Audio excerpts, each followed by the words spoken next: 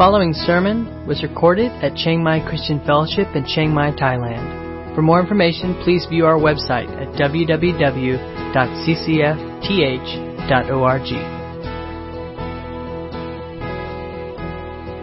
That begin the Bible. And the reason we ask that question, what's the occasion, can be seen a little bit in its title. Deuteronomy is kind of a funny word. And if you know much Latin or even Greek, you see in that word deuter, has something to do with two of something. And that is because the word Deuteronomy is the Greek, it comes from the Greek Septuagint. It means second law. And back when they were translating the Septuagint, the Hebrew Bible, into Greek, they kind of understood it as a repeat, a rerun, if you will, of the law. But that in itself raises questions. Why a second law? What was wrong with the first one, right? And as we read through the book of Deuteronomy, it's mostly repeated material. Okay? Not a lot changes. It's just restating what's been going on in Exodus, Leviticus, and Numbers. And it's like, it was fun the first time. I'm not so sure it's that much fun the second time. So why? What's the occasion? What is going on here? Well, first thing to note is that the title Deuteronomy is somewhat of a misunderstanding, and those who gave it that title really misunderstood really the purpose of the book, because it's not really so much a second giving of the law. But that misunderstanding is somewhat understandable because the book does state so much material that's already been covered in Exodus, Leviticus, and Numbers. So the question is, what is the occasion? What's going on that Moses feels he needs to restate it again to give us, if you will, a rerun? Well, the book, as recent scholars have discovered and uncovered, the book of Deuteronomy actually follows in its structure and in the way it's outlined or laid out an ancient Near East treaty formula, oftentimes called a suzerain treaty. And there's many examples of this in ancient Near Eastern literature, not just in Canaan, but all around that region. And it's a treaty or a covenant, an agreement between a king and his subjects or vassals, right? And Deuteronomy, it very much follows. It's more than a treaty. It's more than just that. But it certainly is patterned after a treaty formula or treaty structure. And in this kind of treaty, there are some very definite and necessary sections. And the first section is what's called the preamble, or kind of the introduction. And we see in verses 1 through 5 that exact preamble or introduction. So let's read those verses, and that's understand it as the preamble or introduction to this covenant treaty. So let's read Deuteronomy 1 through 5. These are the words that Moses spoke to all Israel beyond the Jordan in the wilderness, in the Arabah opposite Suf, between Paran and Tophel, Laban, Hazeroth, and Dizahab. Those are fun words to pronounce. It is the 11 days journey from Horeb by the way of Mount Seir to Kadesh Barnea. In the 40th year, on the first day of the 11th month, Moses spoke to the people of Israel according to all that the Lord had given him in commandment to them. After he had defeated Sihon, the king of the Amorites, who lived in Heshbon, and Og, the king of Bashan, who lived in Ashtaroth in Edrei. Beyond the Jordan, in the land of Moses, Moses undertook to explain this law. Okay, so that's the preamble. It's the introduction. And it's really explaining the occasion or setting. So the good news is, as we unpack these verses today, we are going to learn why Moses felt it important to re-give the law. And more specifically, because it is in treaty form, he's not just re-giving the law, but he's really re-giving the covenant. Right? He's restating the stipulations, the terms, the conditions of the covenant that he formed with them originally at Mount Sinai. So he's really not just telling it all over again. there's more going on with Moses and the people of Israel. And so we want to know what is going on. What is it? What is this new occasion, this new setting or this new circumstance that's prompted Moses to write this book, to renew the covenant, not just to state the covenant, but really to make or renew this covenant. What's happened that's prompted Moses to do that? And more importantly, the big really question for us as New Testament believers who live now under the new covenant, we might ask, well, what does this all have to do with us? Like, why are we concerned about laws and commandments and things about sacrifices that clearly are not part of our worship or our practice as we live out our faith, as we live out Christianity? So what does this have to do with us? What does it have to do with our life with Christ? What can it teach us? So let's try to answer those questions, find out the occasion, and then see how it is relevant to us. So let's first look firstly at what is the occasion. What is going on that has prompted Moses to write this whole book? Not only write it, but actually to speak it. So we look again in verse 1. It says, these are the words that Moses spoke to all Israel beyond the Jordan in the wilderness. Then in verse 3 he says, in the 40th year on the first day of the 11th month, Moses spoke to the people of Israel according to all that the Lord had given him in commandment to them. And then finally in verse 5 he talks about beyond the Jordan in the land of Moab, Moses undertook to explain his law. So this is largely about Moses speaking what God had given him. But it's important to note that this is not a new commandment. It's not a new word. It's not new information.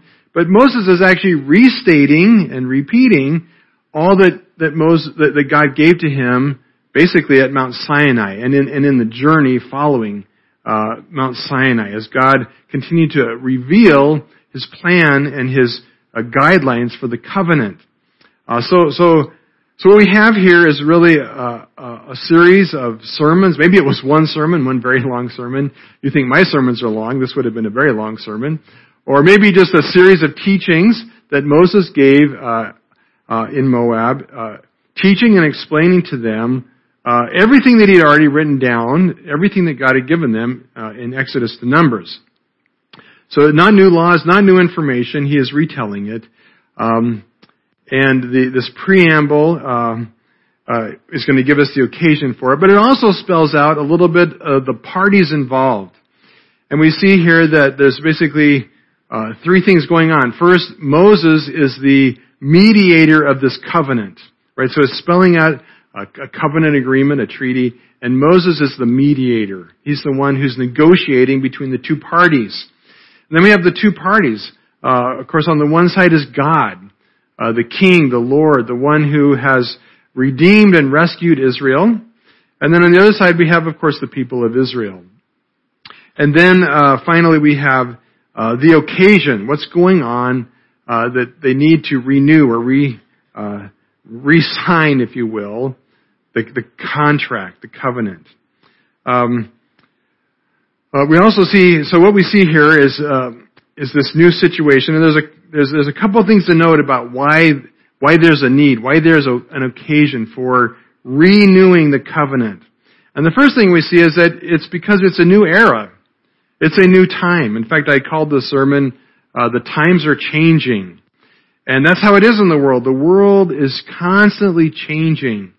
And that was true for even Moses. And we tend to read Genesis, Exodus, Leviticus, Numbers, Deuteronomy, and we kind of lose track of what was going on in their world. And I know how it is. You know, you get through Leviticus and you're like, oh, I don't want to hear any more about unclean anythings, right? And all of a sudden we're back in Deuteronomy and we're talking about that again, and we just want it to end, right? We just want to get through it. But actually, a lot had changed between Numbers and Deuteronomy. And in fact, it says in verse 1, and this may be a little unclear to us, but it says that these are the words that Moses spoke to all Israel beyond the Jordan. So they are on the east side of the Jordan River, and on the west side of the Jordan River is the land of Canaan, right? So they are now really right at the doorstep, at the threshold, if you will, of the promised land. And then it talks about all these places in the Arabah, opposite Suf, between all these places, and scholars have debated about where all these places are. It doesn't really matter where they are. What's important to note is it's describing the journey from Mount Sinai to Moab, basically the doorstep of the promised land. And in verse 5 it says it clearly, they're beyond the Jordan in the land of Moab. So it's a new era. They are now knocking on the door of the promised land. In fact, this is very specifically dated as being in the 40th year on the first day of the 11th month. When Joshua crosses the Jordan River and goes into the land of Canaan, it's also dated, and we know that it's about 2 months from right now. So they really are, after 40 years, after the Exodus, after Egypt, after hundreds of years as slaves and as captives, they are really right ready to enter the promised land. They are knocking on the door. And that's a very different circumstance, a very different era, a very different situation from what they had been. They are no longer a people just wandering in the wilderness, right? So for 40 years they had been just wandering in the wilderness. They are no longer living as slaves in Egypt. For over 400 years they were slaves in Egypt, right? Now they are going to finally become, if you will, homeowners, residents of their own place, their own land. They're going to be citizens of their own nation. And so things are changing dramatically for this people who had been pilgrims, who had been slaves, who had been sojourners for so long, many generations. And now they are on the verge of a very new era, a very new period. And so the question is, how will the covenant and how will all of its laws apply in this new setting? Right, so that's part of the occasion, is it's a new era. It's a new time period for Israel. A second thing we learn about the occasion, why Moses wrote, is that it is also a new generation. Right? It says, verse 2, I love this verse, verses 2 and 3, it is 11 days' journey from Horeb by the way of Mount Seir to Kadesh Barnea. Now, of course, there's a lot of places we don't know, but basically Mount Horeb is another name for Mount Sinai, where God met them, where God came down on the mountain, where Moses went up and got the 10 Commandments, and where the people had lots of experiences, good and bad, at Mount Sinai. It says here that it's an 11-day journey. So not an easy journey, not a hop, skip, and a jump, but less than 2 weeks' journey from Mount Sinai, Horeb, to the border of Canaan. Then it says, so get that, 11 days. Don't forget that number, 11 days. Then it says, in the 40th year, on the first day of the 11th month, Moses spoke to the people of Israel. Right? So here's the question. If you're going to go on a road trip, and you're planning out your route, right? You're mapping out how you want to make the trip. Would you rather go on the 11-day journey or the 40-year road trip? I don't know about you, I like road trips, but I'm thinking 11 days is probably enough, right? They had been at this for 40 years, right? 40 years. Now the first 2 years of that 40, of course, were after the Exodus. After they left Egypt, they were for 2 years at Mount Sinai. And during that time, they received many instructions. They actually instituted the covenant for the first time. And all the instructions that went with the covenant, including building the tabernacle and the sacrifices and offerings that they were to bring to God, right? And at the end of that 2 years, God led them on that 11-day journey, actually, from Horeb to Kadesh Barnea. And there, God said, go in and take the land, right? It was the short route, the 11-day trip. But when they stood at the entrance, they were filled with fear at the prospect of going into Canaan. And instead of going in and taking possession of that land then, that generation, the first generation that came out of Egypt, refused to enter. And their sin was ultimately a lack of faith, a lack of confidence and belief in the goodness and power of God. And they thought, the enemies in Canaan are too great, and we are like grasshoppers before them. This is not going to work. And so, rather than entering the promised land, they refused, and as a result, God closed the door to them. They would not enter that land. And God would keep His promise, but not to that generation. They missed it, right? They missed out. It's important to note that they did not stop being the people of God. God was with them for that whole remaining 38 years. So for the next 38 years, that generation does laps around Mount Sinai, right? They head back to Mount Sinai, and for 40 years they are traveling around the desert and the wilderness.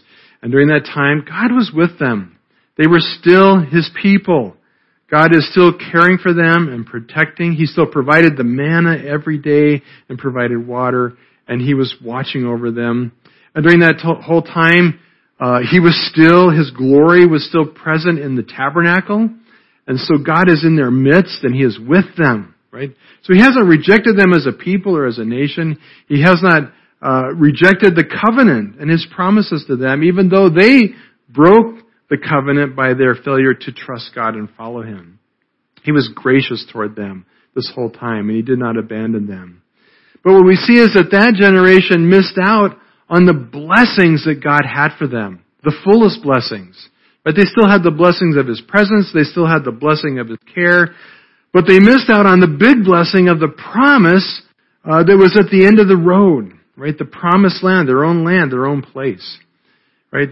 And we see that the reason for that was clearly because of their unbelief. And the author of Hebrews uses this as an illustration for us to check our own faith. Are we really believing and trusting that God is good and that He cares for us and that He has power to fulfill His promises? So Hebrews 3:16 through 18 says this, for who were those who heard and yet rebelled? And he's talking about this generation, right? This generation wandering in the wilderness. Was it not those who left Egypt led by Moses? And with whom was he provoked for 40 years? Was it not with those who sinned, whose bodies fell in the wilderness? They died in the wilderness during those 40 years. And to whom did He swear that they would not enter His rest, but to those who were disobedient? So we see that they were unable to enter because of unbelief, right? So that was the old generation. But this generation is not like their parents, right? And of course, every generation will say, we are not like our parents, right? We are not like our parents. Every generation swears we are different than our parents. And certainly that was true of this generation, right? They now, after 40 years, were brought to Moab. They were at the door of the promised land. And we see that already they are responding very differently. They are acting very differently than their parents. And in verse 4 it says that they were brought to this place after he, that is Moses, and the people had defeated Sihon, king of the Amorites, who lived in Heshbon, and Og, the king of Bashan, who lived in Ashtaroth and Edrei. They had met enemies, and they had tried to pass peacefully through these people's lands, but these kings came out and attacked them, even though they had tried to negotiate a peaceful passage. And they did not run from the battle. They did not flee in fear, but they stepped out in faith and courage and beat those enemies by trusting in God's power to help. So we see that already they are living differently. They are a different generation. And, we live in a time where right before our eyes, it's almost as if every day the world is changing in dramatic ways. And every time I look at and read the news, I'm just stunned by what's happening and how the way people think is changing. And if you're like me, an old guy like me, it's terrifying, right? We who are older look at the world before us and we wonder how our children and our grandchildren are going to make it. Like the world just seems so impossible and so different from the world that we grew up in. And we may think, how will any of them make their way with God? Right? How will our children ever keep their faith and their love for God? And maybe Moses felt some of that. Maybe he felt like, things were kind of cool in the 40 years in the wilderness because in some ways it was easy, right? There weren't a lot of enemies. The food was boring but good. It was stable. Things didn't change a lot for 38 years. And maybe Moses is looking now at the enemies and the changes that are going to sweep upon them. And maybe Moses himself is kind of worried. How will this new generation make it? Will they really have more faith in their parents, or will they also run in fear and flee when things get hard? Right? So that's the occasion that's happening here. There's a new era, new circumstances, facing new challenges, and it's a new generation. Moses finds himself in very changing times. And that old generation has all died. Moses and Joshua and Caleb are the only ones left from that old generation. Everybody else is gone. And so Moses, what is he going to do? How is he going to help this new generation face what's ahead of them? And maybe we have the same question. How are we going to help this new generation, our children, face this crazy world that's in front of them? Well, it's clear that Moses needs a new approach. He needs a new approach to how he's going to deal with these people in this new time. And we see that approach laid out in verse 5.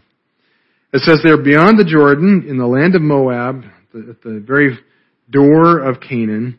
It says Moses undertook to explain this law. Now, we can read that over and say, and really miss the importance of this. But this is really explaining the whole rest of the book of Deuteronomy. The whole remainder of the book, the whole remainder of this treaty renewal covenant is Moses explaining what has been commanded. Now you might say, well, how is that a different method? Isn't that what he was always doing? Well, actually, no. This is very new and different for Moses.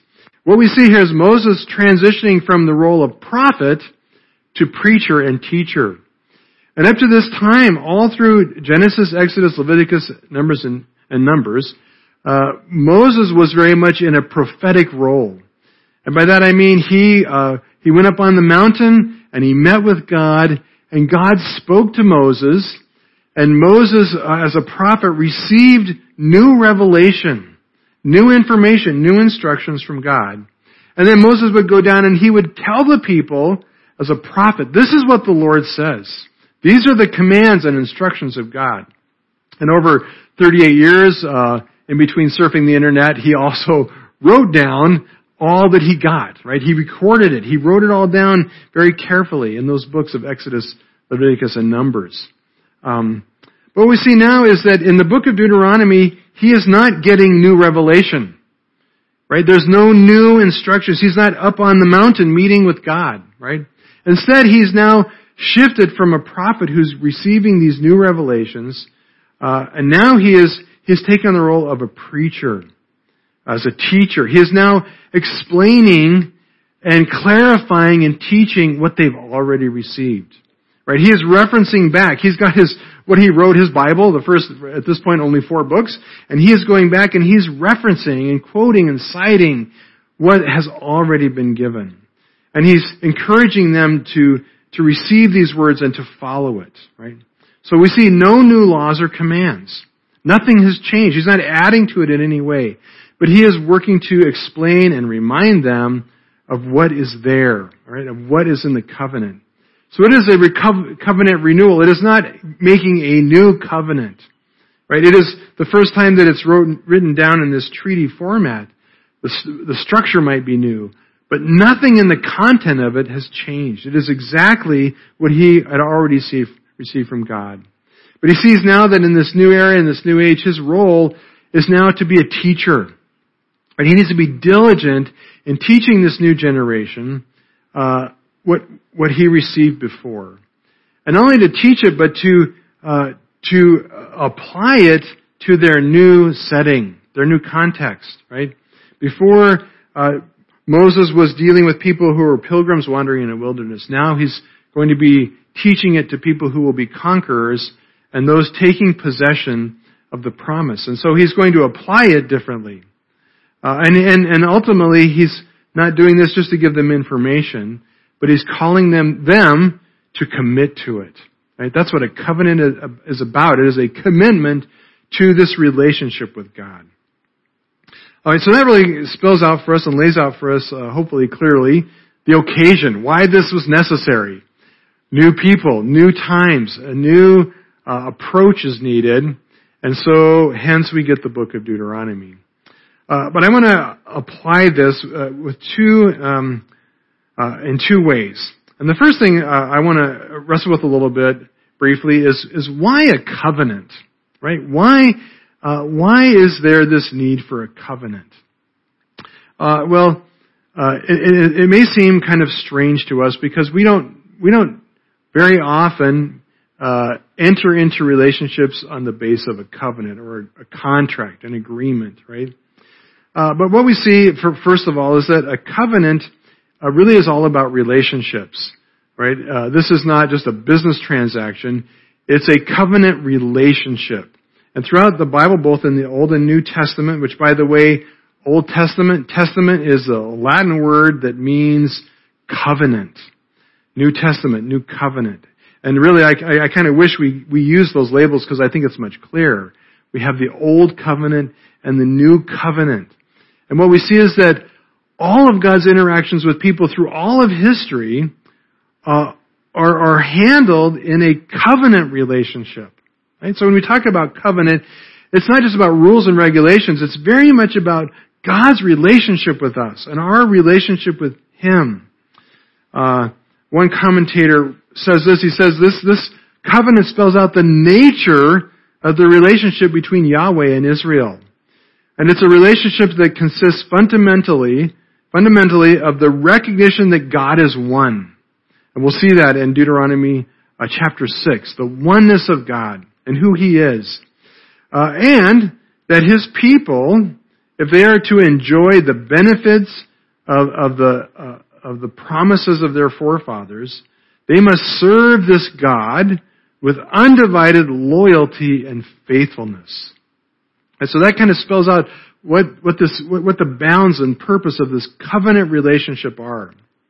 But we may ask, well, why can't it just be about love, right? Like a contract, a covenant seems so cold and formal. Like to us it may feel like it kind of sucks the relationship out of relationship, right? It's too formal and it actually seems not very relational. But when we consider this, especially with some modern practices we have, we see that one of the closest things we have to a covenant relationship is actually marriage, right? When we get married, we do it by forming a covenant.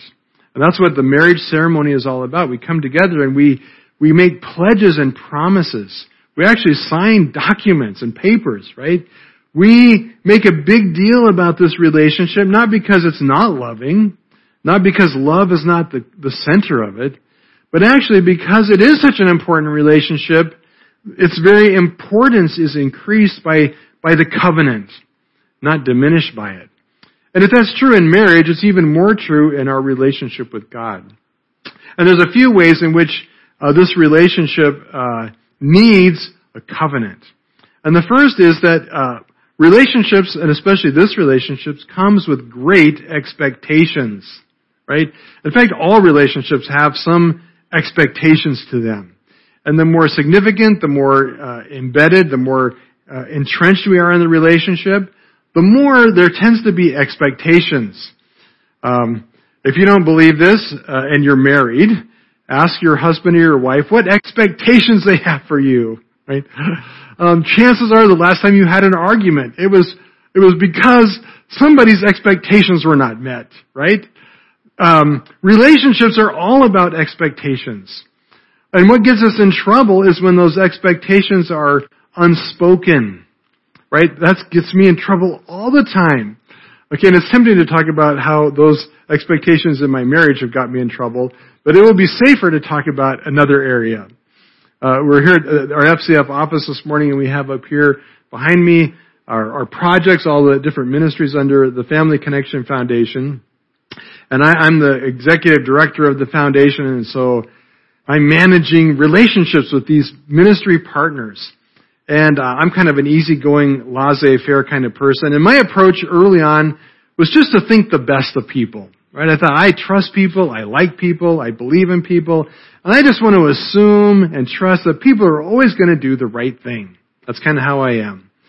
There's one problem though, I discovered. And that is that what I think is the right thing and what others think is the right thing is oftentimes very different. Right? Very different. We have different ideas. We have different expectations. Right? And especially when you're talking about not a peer relationship, but where there's a superior to an inferior, a king to its servants, right? A director to those under the foundation. Our expectations, our ideas are different. And so I learned the hard way that it's way better to spell out those expectations ahead of time. And we do that through things like project agreements and memos of understanding, MOUs, and employee contracts, where we are super clear up front, this is what we expect of you, and this is what you expect from us, right? And it makes the relationship much happier, right? Because we have been up front, we've been clear ahead of time about those expectations. Well, that's what this covenant is. God is spelling out His expectations for them. And also what they can expect of Him. And He's clear about it, right? So that they're not entering into with these unspoken expectations that blindside them. Second thing about that we need, that it's necessary for a covenant in a significant relationship, is that this kind of relationship is asking for a very significant commitment. Right? We have casual relationships where we're not really committing much. In fact, maybe that's one of the great problems with social media. Like when somebody friends me on Facebook, they don't commit to anything, right? But in marriage, for example, or in very significant relationships, we are coming into that relationship making a commitment. For example, in marriage is a lifelong commitment. Like I've never conducted a marriage ceremony where I said, are you planning to be married for just like a few weeks? Like, I just need to know the time. Like, is this a few months, a year? Like, what's your time frame? No. It's always entered into as a lifelong commitment. And it's a lifelong commitment of really giving up a lot, right? We're giving up, the life of singleness, right? We're giving up, no more date. Maybe before we got married, you were super good looking. This wasn't my experience, but maybe you were, and you dated lots of people. You had lots of boyfriends or lots of girlfriends, right? When you get married, you're committing no more girlfriends, no more boyfriends, only one, right? Only one. You're being faithful to your spouse. You're giving up a life of freedom and independence, right? No longer you just go do your own thing, right? Now, everything is shared. Every decision is shared. And the consequences of those decisions are shared. And your possessions are shared. Your time is shared, right? So it is a significant commitment. And it's important to know that both people are making the same commitment. And certainly that was true with God and Israel in this covenant. Like, are you all committing fully to this relationship? Certainly God was all in, right? God is putting His whole self into this relationship. And it's important for Him to know that Israel is going to be also as committed to this relationship and faithful to it. And likewise, Israel needed the assurance that God was all in. They needed to know that God was committed to them and that they could trust Him. And it's this mutual commitment that makes the relationship strong. It's the glue that holds it together. Right? And that commitment is a covenant. Right? That commitment is a promise, whether it's written down or not. Right? Third thing about a covenant that's important is that when there's a huge gap or a huge disparity between two sides, you need to spell out how this relationship is going to work. So here we have God who is almighty, all-powerful, holy, just, with unequaled authority over all things. Right? He is the strong man. Israel, on the other hand, is sinful, weak, a bunch of probably at this point smelly, tattered pilgrims wandering in the wilderness. Right? Very huge imbalance of power, imbalance of everything. And so it's important to have an agreement that spells out how this imbalance of power will be handled. In the hands of a cruel and mean God, this would be a disaster. But of course, God is all powerful, but He's also all good. And the covenant spells that out. Lastly, covenants are important in the Bible and in Deuteronomy and in really all of Scripture because God is just a promise-keeping God. It's just what God does. He enters into relationships that are very one-sided. It is really largely all about God. God and this God who has all power and all authority, in His grace, amazingly makes promises to us. And we see that the Israelites, but by this point it's clear, do not deserve God's promise. It would be very easy for God to walk away. And in fact, when they rebelled and created the golden idol at Mount Sinai and began worshiping it, God said to Moses, "Look, I'll just wipe these guys out and start over with you." Right? But God doesn't do that. He was faithful, and He is a promise-keeping God. And the covenant is largely about this one-sided God making promises to care and provide and protect for His people. And that's still who God is, a promise-making, promise-keeping God whose promises are based far more on grace than on what we deserve. So that hopefully will help us understand why God enters into relationship with us through covenant. Because it really is what relationship is at its core. And no matter how loving, no matter how desiring you are for a good relationship with another human being, what actually makes that relationship work is covenant, stated or not, right? It's that commitment, it's that promise, it's that those expectations that we spell out that form how we love each other and what love looks like in that specific relationship. But there's a second point, and let me close with this. And I just call it the importance of a good explanation, that we can apply this. It's significant that here in the book of Deuteronomy, Moses is shifting his role from prophet to teacher or preacher. That he is now sees the significance, the importance of being an explainer, not a receiver of new words. And for us, it should be a lesson of the vital importance in our life of teaching God's promises, of explaining carefully to the next generation His promises. And the truth is, most of us are not prophets. And in fact, I do believe that God still raises up prophets. I believe that there are still prophetic gifts. You may believe that those gifts have ceased, and that's fine. We can argue about that later. But the point is, whether or not you believe there are prophetic gifts or not, the truth is, God is certainly not giving a lot of new revelation. In fact, really maybe no new revelation. Even those who claim prophetic gifts today are not giving us new added revelation to Scripture. In fact, the book of Revelation warns us not to add to the words of this book, right? The prophetic gift as it's practiced today is often more actually an explaining role, right? So we're not prophets. And what's interesting for Moses, he was a prophet. In fact, you could argue that there's no prophet in all of the Old or New Testament that was more significant than Moses. Right? Nobody got more revelation that became foundational for how all the rest of the Bible was shaped than Moses. He is in many ways, the great prophet. In fact, When we look to Christ, Jesus it was predicted, it was prophesied that there would become another prophet like Moses, and that was Jesus, because there was nobody else that had the same prophetic calling and role. But when we get to the book of Deuteronomy, it is significant that Moses takes off his prophetic robe and he puts on his teaching robe, right?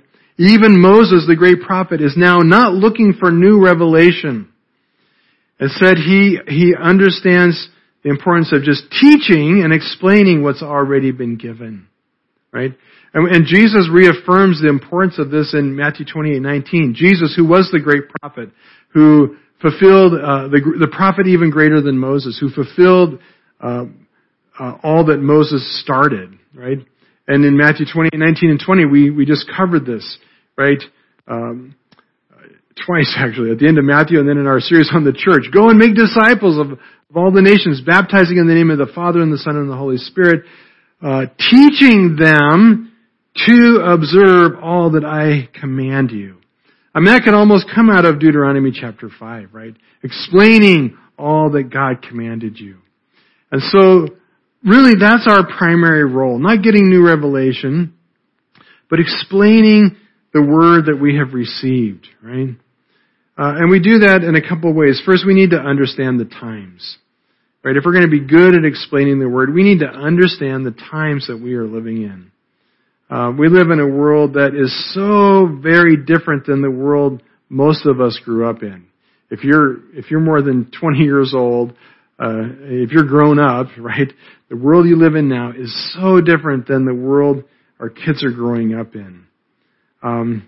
And we do live under a new covenant, right? So we are not under the same covenant that we will read about in Deuteronomy. We now have a new covenant that's based on the very blood of Jesus, right? Jesus made for us a new covenant which was based not on these Old Testament commands and instructions, but on His own blood.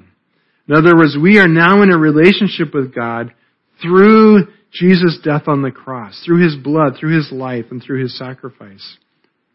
So we do have a new covenant, but that covenant that we have in the New Testament, the New Covenant, it has not changed, right? And it will not change. It is the covenant that will be in effect until Jesus returns.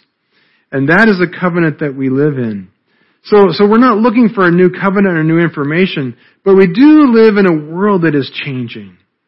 And we need to be diligent in thinking through how we explain this new covenant and God's Word in ever-changing times, right? We do have to change our approach as Moses did. And we have to take the time to study the times we are living in. Like, honestly, this is hard for me. When I see the news and I read what's going on and the change of thoughts, I just want to run and hide from it. Really. I just want to lock myself away in my closet and read my old books. Right? I don't want to read this new stuff. I don't want to hear about critical race theory or all the other stuff going on. Right? I don't like it. And it troubles me and it kind of ticks me off when I read it, right? But we can't become old people who just get stuck back in the good old days. Right? That doesn't work. We have to engage with the world we are in, and we have to know what's happening. We are on the verge of new battles, new challenges, just like the Israelites were, and we need to be aware of what those things are so that we can be teaching our kids and even teaching ourselves how to engage this new world, this new context, this new occasion, right? We need to know the ideas and things that are influencing people's thinking today. Where is it coming from? And we need to be prepared to speak truth against those things that are errors and that are false, that are lies of Satan, right? I'd love to just jump off into that, but we'll have a chance to do that more as we go through the book. But we need to be prepared, right, to engage these new ideas that are so far off. Not by just saying they're stupid, which is what I want to say. Well, it's just stupid, right? No, we need to engage with those ideas and understand them and hear our kids when they tell us things that seem crazy and not get scared by it, but wrestle with God. Okay, how can I explain God's truth to to this new situation. And to do that well, we need to understand the next generation. Right? Like I said, every new generation will tell you we are not like our parents, and it's true. Our kids are not like us. Their whole world is based on different understandings of where you get worth and value from. I'm an old guy, and in my generation, we tended to get, and different personalities are different, but in general, we tended to get praise or have a sense of worth or meaning based on our accomplishments. So maybe if you were good at sports, it was how fast you are, or how many baskets you could get, or how good you were at some sport. Or if you were not that athletic, but you were super smart, you would try to get your identity in your grades and in academic achievements by getting on the honor roll, or getting advanced degrees up to doctorates or PhD, right? Those are things that older generations tended to strive for.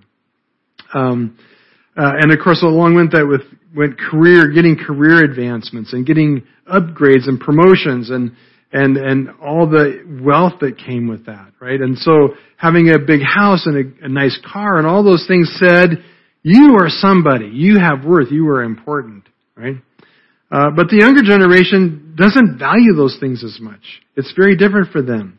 And the influence of social media has made it where they tend to get value not on what they accomplish out in the real world, because you can't always post that on Facebook, right?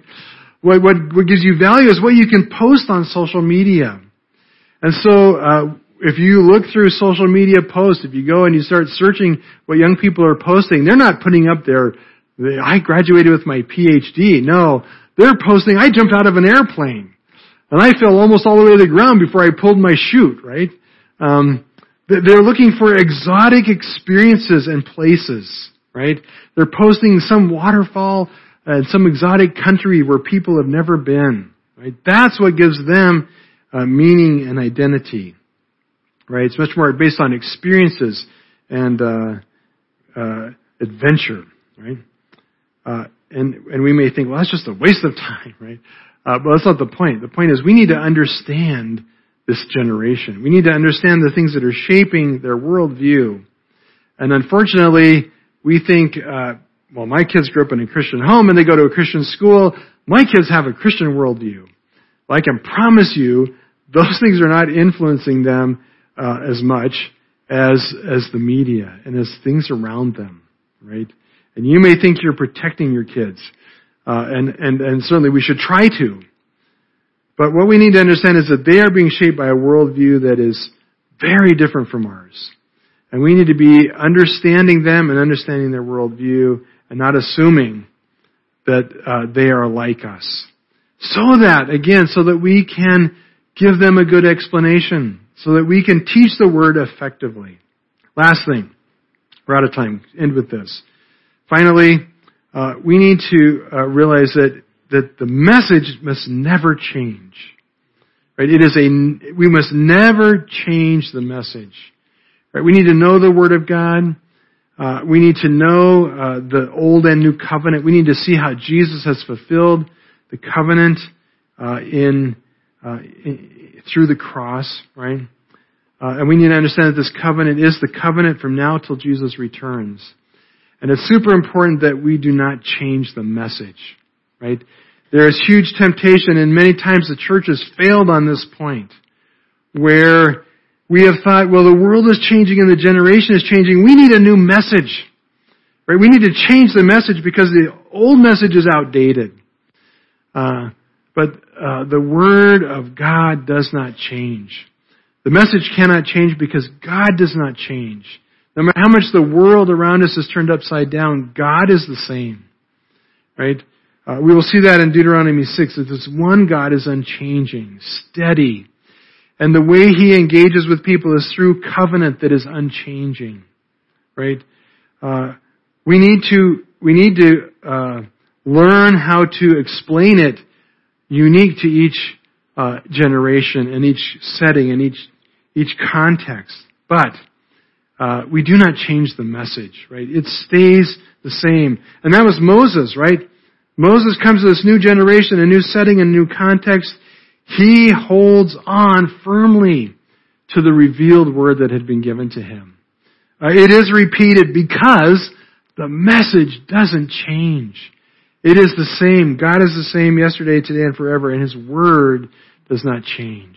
Right? So Moses gives us a rerun, a repeat in the book of Deuteronomy.